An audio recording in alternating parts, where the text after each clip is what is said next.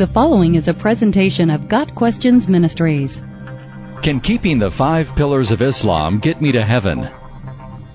Because God is just, He will punish sin, regardless of how well you keep the 5 pillars.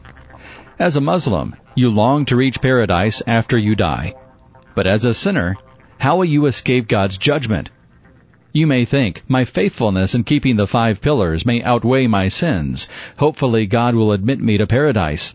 You strive to keep the 5 pillars of Islam. 5 times a day you kneel toward Mecca. The creed often forms on your lips. You bring no bread or water to your mouth during the daylight of Ramadan.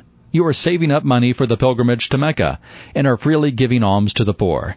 But still you question, is keeping the 5 pillars enough?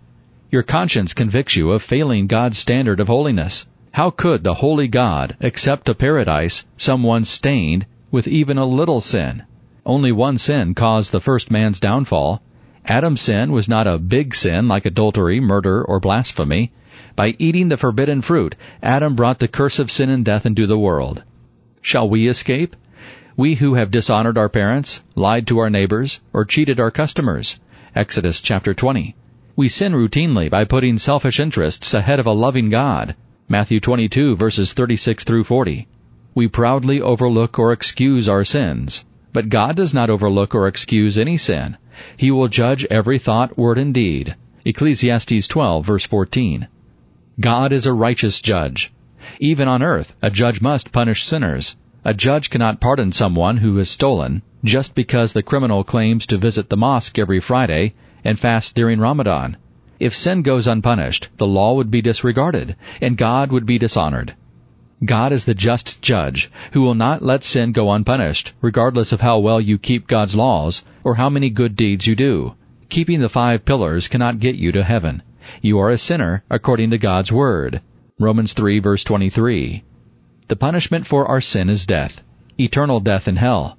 Our rightful home is hell. We need God's mercy.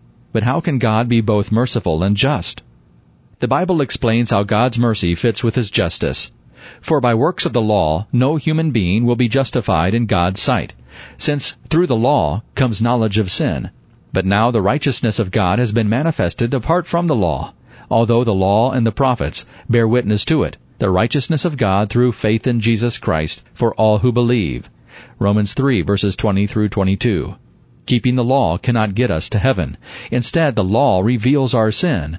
God's justice requires eternal death in hell for sin, but His mercy provides eternal life in heaven through faith in Jesus.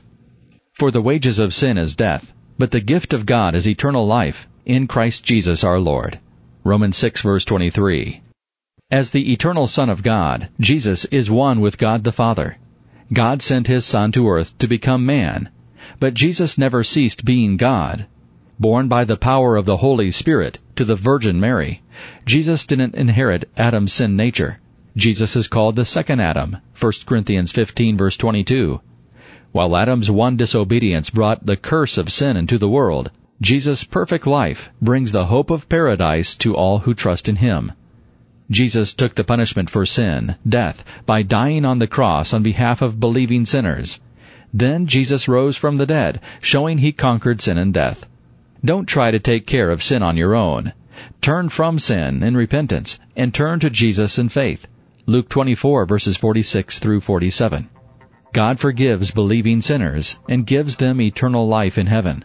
God may be working in your heart, showing you your sin and your need for Jesus. Receive God's gift of eternal life.